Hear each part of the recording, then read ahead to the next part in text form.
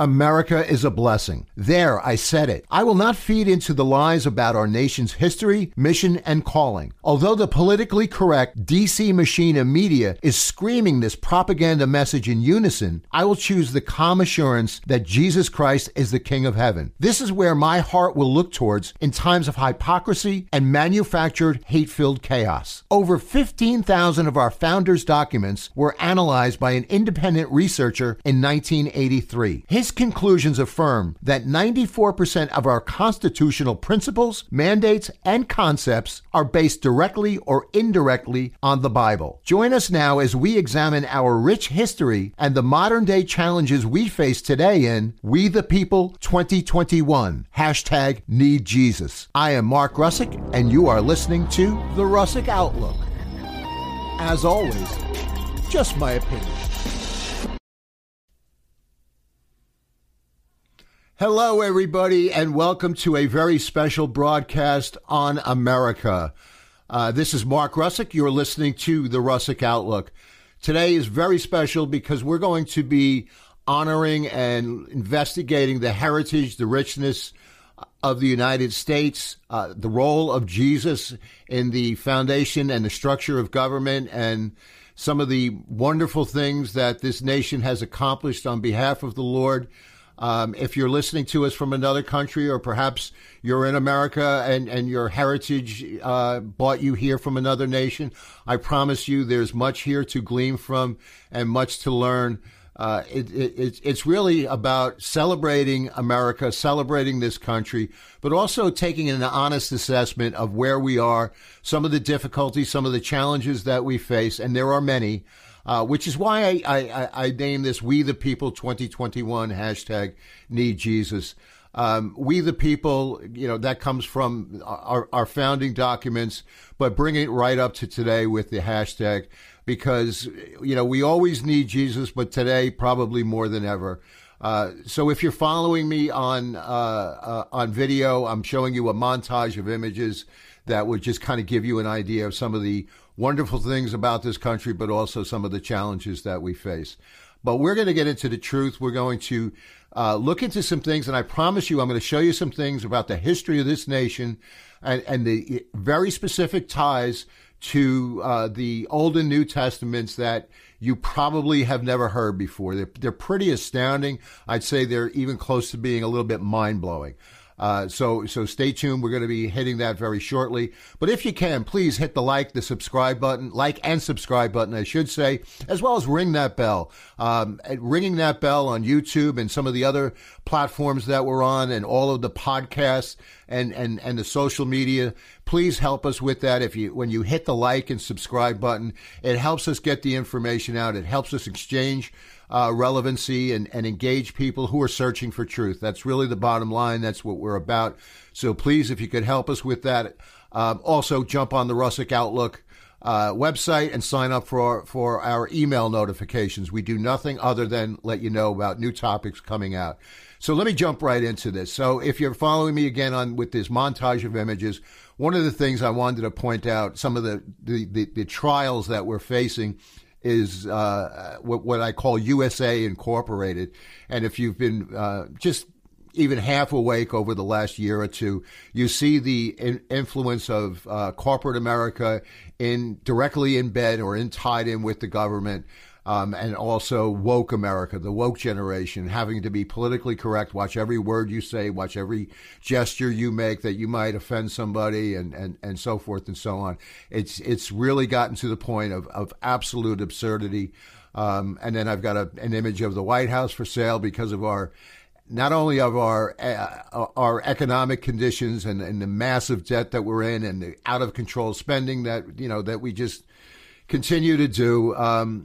But also the fact that the White House is for sale, that the influence of foreign governments and money buying politicians should be nothing new. We've seen this for decades, but it's become very, very, I would say, on the cusp of more than concerning, when you know what the influence or the things that the foreign governments now have. Some of our adversaries who have things on our politicians and our leaders that they can use to sway their influence, sway laws. It's a very, very dangerous time in America, and I'm just being very honest about it.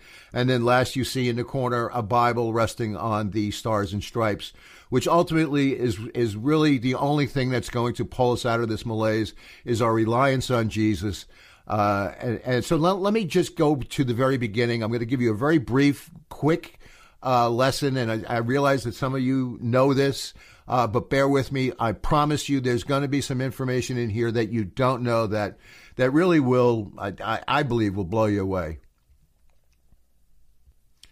So I want to begin with the Mayflower. Even before our founding, many people know about the Pilgrims, how they traveled from England into here for a freedom of religion. They did not want to be part of the Church of England. They wanted to be able to have that freedom of worship, whether it's different denominations, Christian denominations, or ultimately this country is about freedom of religion. And that means if you wanted to worship Mohammed, if you wanted to worship Buddha, or if you didn't want to worship, if you were an atheist or agnostic, you are free to do that. And that is one of the splendors and the staples of this country that makes it very, very unique. There's very few places in the world where you can openly worship the God of your choosing. But sadly, we are seeing a lot of that challenge today. But let me just break this down for you really quick. This began in the early 1600s, which caused the birth of the separatist movement. There's a wonderful book. It's a brief book. It's called of Plymouth Plantation by William Bradford. I highly recommend this. But it documents why they came, the voyage that they took. Incidentally, out of the 102 passengers that came over, 45 of them died in a brutal winter, coming over in 1620 to 21. They were supposed to land a little bit further north in America, and they wound up landing, as most people know, in Cape Cod, on Plymouth Rock. So the Mayflower Compact is really what I wanted to talk about for a second here. This was the ordinance, the governing laws that they first established. It's a very, very simple document. I'll highlight some of this for you in a second, but let me just give you a brief background. This created the laws for the Pilgrims and the non-Pilgrims. It was a very short document, as I said, and basically what it entailed was the colonists would remain loyal subjects to King James despite the need for self-governance. They would create and enact laws, ordinances, acts, constitutions, and offices for the good of the colony and abide by those laws. So they came knowing and establishing a government. The colonists would create one society and work together to further it. And they would live in accordance with their Christian faith. These were Christian men and women. Let me just give you a highlight. And again, if you're on video, you can just read the whole thing. It's very brief. You can look it online if you're following on podcast. But I've highlighted some of the things that stick out in terms of their reliance on Jesus. It begins, in the name of God, amen. We whose names are underwritten, and so forth. The next paragraph, having undertaken for the glory of God and the advancements of the Christian faith and the honor of king and country, our voyage to plant the first colony in the northern parts of Virginia, which is where they had wanted to come, do so by these presents solemnly and mutually in the presence of God and one another, and so forth. And it goes on for another 6, 7, 8 sentences. And they all signed it. And so, again, if you can, look that up. But what I wanted to establish here is that they came, they wanted a new land, a new government. They wanted to establish this for the glory of God and for the independence to worship God in the manner that they choose. They didn't want to be subject to only the Church of England. So that's before the quote unquote founding fathers. That's the real founding or the history of this country, is kind of where that begins. Then in the early 1700s, 1740 to 1760, you had what was called America's Great Awakening. During this time, historical accounts and biographies all back this up, that the Spirit of God swept mightily through the colonies. Whole towns began to dedicate themselves to God. Benjamin Franklin wrote, "It seemed as though the whole world was growing religious. No one could walk to and fro through the town in the evening without hearing psalms sung in different families on every street."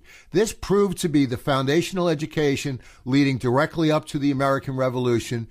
So we're talking about John Adams, George Washington, Thomas Jefferson, Benjamin Franklin. This was their upbringing. This was their culture. This is how they began their journey into ultimately the founding of this country. Then I wanted to jump to the Black Robe Regiment, which was part of during the Revolution. I want to cite this because the importance of the clergy, the importance of the church, and I see so many. I love the church, but especially as I'm watching COVID during the past year and a half, and there's so many mealy-mouthed churches or leaders. And here I look at the bravery and the courage and the moxie of the Black Robe Regiment. What do I mean by that? So from the pulpits, in the very beginning in 1776, there was a Reverend Peter Muhlenberg.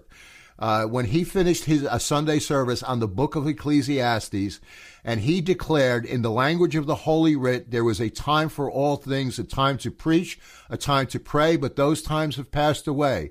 There is a time to fight, and that time is now.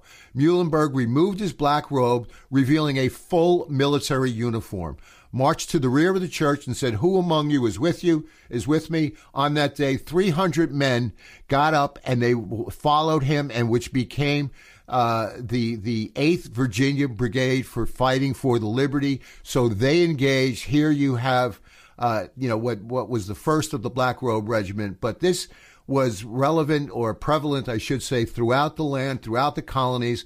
Let me just give you some quotes of historians that dug into what was happening at this time, as well as some others that were privy to some of the information. The American Quarterly Register in 1833. As a body of men, the clergy were preeminent in their attachment to liberty. The pulpits of the land rang with notes of freedom. Alice Baldwin, historian, writes, "The Constitutional Convention and the written Constitution were the children of the pulpit." B.F. Morris, a historian in 1864, "The ministers of the Revolution, like the Puritan predecessors, who we just spoke about, bold and fearless in the cause of country, no class of women or men contributed more to carry forward the revolution and to achieve our independence than did these ministers. By their prayers, patriotic sermons, and services, they rendered the highest assistance to the civil government, the army, and the country." And then finally, Bishop Charles Galloway. "Mighty men they were, of iron nerve and strong hand and unblanched cheek and heart of flame. And such were the sons of the mighty who responded to the divine call." So this was the importance of the clergy, the significance, and in other words, they weren't just preaching the sermon, they were out there living it, fighting, praying, doing everything they could to bring about the liberty and the freedom that we enjoy to this day. Fast forward to the Constitutional Convention, which was our structure, our rule of law. Let me just say that if you consider that we are one of the youngest nations in the history of the world outside of maybe monarchs, but yet we're still strong. You can take the storms that come, and you can consider that this Constitution was adopted in 1787. That's 234 years, and yet we're still standing. We're still here. And why? Well, I would say because of the dedication of these men and women who subjected themselves to prayer, to interceding on behalf of this country, and who fought. This was nasty. This was politics. This took from May 14th, 1787 to September. So, we're talking about months on end trying to hammer out the language and the structure of government, which ultimately led to the 3 forms of government, so that you have balance. You have the legislative branch today making laws, Congress, the Senate, the executive, which is our president, vice president, and his cabinets, and then the judicial, which is the Supreme Court which is 9 justices, which again leaves you that ability to come to or render a decision without, getting into some type of tie. Although, that now is in jeopardy of being foregone. But, my point here is after this brutal war and everything that they fought for, they still fought valiantly to get it right. They didn't just, say, okay, this is what we need to do. So, this was tough times. And if you read about some of the things that went on, but I do know that prior to them finally signing, there were ministers there who were praying and fasting for days before the final documents were signed and put into law. Our structure of government is a republic. It is not a democracy. Let me just read a couple of quotes here from John Adams about this.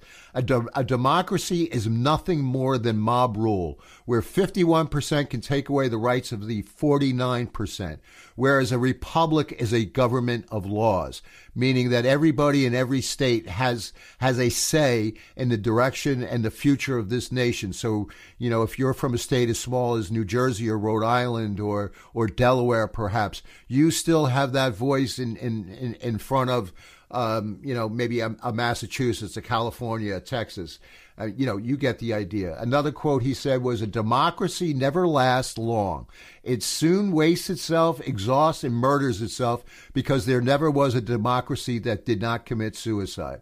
There's a famous quip that was attributed back then where a woman went to Benjamin Franklin at the conclusion of this, and she says, "Well, doctor, have we got a republic or a monarchy?" Franklin says, "A republic if you can keep it." It's that tough, to accomplish. But, I would say here we are 200 plus years later and still, we've withstood many, many storms and still going strong. So, some of the things that we've accomplished, the division of power between the branches of the government, you have the federal, the state governments, you had to deal with slavery, with trade, with taxes, foreign affairs, representation, the procedure to elect a president, you all of these things, but yet you had all these egos, you had all these, wonderful ideas by the different individuals. So you can imagine the debate and the compromise and strategies that went into this. This was no small achievement. And matter of fact, I would say it's a great achievement and it should be celebrated. These are the things that something here I want to read for you that what I was citing for that I believe will kind of blow you away. Dr. Donald Lutz was a professor of science from the University of Houston. He conducted a 10-year study which analyzed 15,000 political documents from the founding era. This goes from 1760 to 1805. Out of this list of 3,154 citations, they were analyzed and published in volume number 78 of the Political Science Review in 1983. By far the most popular source of the political ideas was the Bible, accounted for 1/3 of all citations. Another 60% of all references can be attributed to authors which themselves derived their ideas from the Bible. Therefore, it can be said with certainty that 94% of our constitutional principles, mandates, and concepts are based directly or indirectly on the Bible. He later did a study from 76 of the most representative pamphlets and essays written by our founders. In these 76 essays, virtue is emphasized as vital over 300 times. So the importance of Jesus and the Bible and the principles that the Bible has laid out cannot be negated. Some things, I'm just going to read you a couple of quick quotes from presidents, former presidents. "The Bible is the rock on which this republic rests." President Andrew Jackson. President Samuel Adams. "We have this day, the 4th of July, restored the sovereign to whom all men ought to be obedient. He reigns in heaven, and from the rising to the setting of the sun, let his kingdom come." Abraham Lincoln. "The only assurance of our nation's safety is to lay our foundation in morality and religion." President George Washington. "It is the duty of all nations to acknowledge the providence of Almighty God, to obey his will, to be grateful for his benefits, and to humbly implore his protection and favor." So therefore, there you see it. There you see the reliance, the the unashamed reliance. And some of our greatest presidents, some would say Lincoln is our greatest president. And there you see that their reliance and dedication to Jesus Christ, to the Word of God, it is unquestionable, it is undeniable. That, I believe, it plays a major role to the success that we've attributed in this country. I wanted to fast forward to what I consider one of the great movements of Holy Spirit in America. It was at the turn of the 20th century, Azusa Street in Los Angeles. And I'm showing you on full screen here some of the papers, some of the headlines. And it says, the Pentecost has come. Los Angeles is being visited by a revival of Bible salvation and Pentecost as recorded in the book of Acts. This was the hand of God that was moving swiftly across this land. I cited what we called the first great awakening. This was considered the next move of God, the next great move of God. Here you see some cars and so just some things from that time. The apostolic faith, the paper that was written there. This goes back to 1906, and it was called the Gospel Mission. So. And again, time doesn't allow, but I would be remiss if I didn't cite what I believe is such a significant move of the Lord at this time, and still a very, very significant role that this plays in our nation's history. Now I wanted to just kind of moving quite along through the 20th century. This is important to me because I want to contrast where we were not too long ago compared to what has happened so quickly, so swiftly. It's amazing how time is escalating. So I'm showing you here Billy Graham, who's considered the greatest American evangelist. He's highly regarded by people all around the world, recently having passed on several years ago, but his ministry continues. His son Franklin Graham is running that, and his daughter Anne Graham Lotz is still preaching the gospel. But in this montage of images, I'm showing you Billy Graham visiting the White House, which was a normal affair from all the presidents, from Truman straight on up to President number 45, Donald Trump. So here you have Billy Graham visiting Truman, Eisenhower, Kennedy, Lyndon Johnson, Richard Nixon, Gerald Ford, Jimmy Carter, Ronald Reagan, and then where am I? I'm bottom right. I'm sorry, kind of all over the map here with these pictures. But it's the Bushes, the George Bush Sr. and George Bush Jr., Bill Clinton, Barack Obama. And then Franklin Graham is with him, with Barack Obama, as well as with President Trump and President Clinton. So here you have Billy Graham counseling these men, and I'm sure and their families. And he was known to counsel Supreme Court justices, their staffs, people in the legislature, the senators, Congress, men and women, and their staffs. As well as others. He's not the only one. But this was commonplace, particularly in times of war. His counsel was sought, his prayers were sought. This was common in the White House. And yet, if you look at Billy Graham and his words today, and, I talked about the politically correct and the woke America, he preached salvation through Jesus Christ as the only way. He preached repentance of sins. Those are things that can get you ostracized today. Those are things that can get you shut down on different social media platforms. Tech companies could shut you down. So the words of Billy Graham, who was considered this great and is a wonderful evangelist, and there are many other men and women like him, but this, how quickly the tide has changed, and what we've seen over these past 5, 10, 15 years, to the language and there, now, if you preach some of the things, or if you teach some of the things that come out of the Bible as sin, it's considered hatred, it's considered bigotry. That's how far we've come from one extreme to the other. So I wanted to bring you up to our foundation, our structure of government, and quickly kind of where we are today. So recently, this was just days ago, there's a gentleman named Jason Whitlock. He's actually known as being a sports writer, and I've known him or familiar with his work for 15, 20 years. But he wrote something, and it's going to be a little lengthy, so bear with me. I'm going to read this, and it's not even the whole thing, but if you have the time to look it all up online, I encourage you to. He writes. He's a black man, and he's writing this. He addresses it, I should say, to black people. But I would say this should be addressed to everybody, myself, and whether you're black, white, Hispanic, Asian, it doesn't matter. This is to all people, all Americans. And I was just so taken by his words. So rather than try to sum it up, I wanted to read you what he wrote and give him credit because God bless him. It says this: we are being lied to and set up. The mainstream media, Democratic politicians, social justice activists, and perhaps even your church pastor have led you to believe America is in the midst of a racial conflict similar to the Civil War and the Civil Rights Movement. They have pitted us against the Proud Boys, the KKK, rural militia groups, and Trump supporters in a made-for-TV race war.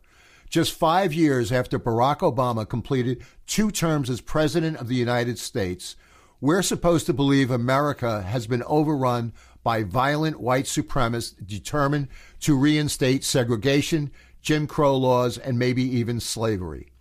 Evidence of this massive wave of 20-style bigotry amounts to 3 things. Number 1, Republicans want all voters to show government-issued ID. Number 2, January 6th, unarmed Trump supporters crashed the Capitol and took pictures inside Nancy Pelosi's office. Number 3, across the nation, people kill on average 250 black men and 450 white men per year. Oh, I almost forgot. There's a 4th piece of evidence. Colin Kaepernick failed to land a job as a starting quarterback after pissing off a large segment of football fans by taking a knee during the national anthem. Those are the smoking guns proving white supremacy is the most dangerous domestic threat America faces. George Floyd, a habitual criminal and drug addict, is the Crispus Attucks of this raging race war. He is our rallying cry and hero. It's a setup. We're being used as decoys and distractions in a war that has nothing to do with race. The real war is about global power and the future of America's system of government. This country's elite, global citizens and corporations prefer communism over capitalism and democracy. They prefer China's system over our system. America has been the world's leader in racial progress and fairness. The mainstream media are not allowed to explain this to you. Advertisers, aka major corporations, will no longer support media outlets that back our current democratic and capitalistic systems of government. You say, what about Fox News? Turn it on.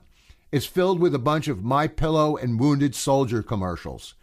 America's big global corporations, the ones looking to improve their market share in China, are not financially supporting Fox News. The most popular voices at Fox News dislike China. The race war the mainstream media has promoted is a tool being used to convince you and non-black Americans that our system of government has been a giant failure.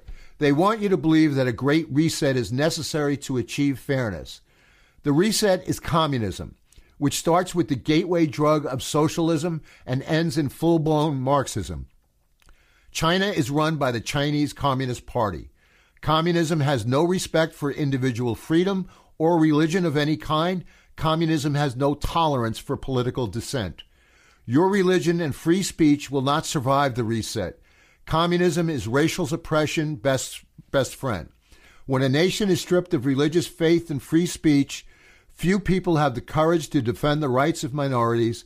The elites cozying up to China do not care about you. They are aware of how despicably China treats black people. They are aware of how China squashes dissent. Do your own research on communism and what it stamps out and how it oppresses. Don't take my word, Jason Whitlock. I will go on to say that there are some other things that he put in there. I didn't have time to cover it all. It's not much more. Most of it's covered here. But please look it up online. I can't answer this because I think he's nailed it. I think what he's saying is spot on, that we're being duped, that we're being set up, that I don't dispute that there's racism in the world, but that is not what is going on today. That is not the agenda that's being driven. It's not the truth. People are being used. So I come in complete agreement with Jason Whitlock. Then you have the critical race theory that's being taught. This is just another, it's another weapon of hatred. It's another tool of division. I say, critical race theory, you can take this acronym as creating racial tension. That's really what I believe.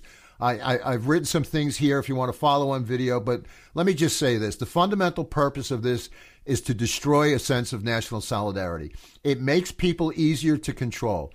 People who have a sense of shared history and of pride and a place that they're harder to control. They want self-government. They want to control their futures, at least I do, and they want politicians to listen to their concerns. People who hate themselves and hate the history as much are easier to control, and much easier to manipulate. That's my opinion again, and I've said that all along. I really believe this whole 1619 project, this critical race theory, it's a tool of division, and it's being used by this government, by the bankers, by the large corporations to wield and divide hatred. It's despicable. It's reprehensible. Let me just close with this, because the 46th president, he's right in the center of this, and his administration, this is what they do. This is what they drive. They lie in order to accomplish this by driving hatred. The 46th president claims that the gravest threat, this is just recently, as I sit here at the celebration of our country, this is our president says that the greatest threat to this country is not Islamic radicalism, ISIS or Al-Qaeda, which is what the government has told us for the last 20 years. It's not the brutal mobs of racial extremists who burned and looted our cities during this past summer in 2020. So meaning Black Lives Matter and Antifa. No, it's not them. They're the ones who burned the cities, but no, it's not them. The main threat that we face, according to the 46th president of the United States, is white supremacy, white American intelligence, terrorists. Our intelligence and law enforcement agencies have concluded that what the president said, this is what he said. He said, our intelligence agencies have concluded that it's a fact, that it's an established fact, he said. But he never says who the white supremacists are. He doesn't explain what they believe, what they plan to do to America. He announced there's no arrests. There's not a single person or a single organization. Who is this white Osama bin Laden? Who are these domestic terrorists? We still don't know the answer, but yet the 46th president is out there saying this. In recent years, there's been so few crimes committed by avowed white supremacists that the FBI strongly considered dismantling the office within the domestic terror division. I'm not saying that they're not there, but they're not this threat that we're being led to believe by the 46th president and his administration and the propaganda parrots in the media that mimic these lines and they speak in unison, and the corporations get in line. Hence MLB and taking Atlanta out of the All-Star game, things that are as ludicrous and ridiculous as that, nonetheless, and taking jobs and opportunities out of the people who would have benefited from the All-Star game being played in Atlanta. For decades, by contrast, the greatest domestic terror threat has come from radical environmental groups. We can look this up. They commit the most crimes. White supremacists are at the bottom of the list according to federal statistics. Americans are much more likely to die from a lightning strike than at the hands of white supremacists. White supremacy is ugly. It is nasty. There's no excuse for it, and I'm not condoning it in the least. But it is not this giant threat to this nation that is being propagated and advertised by the White House and others.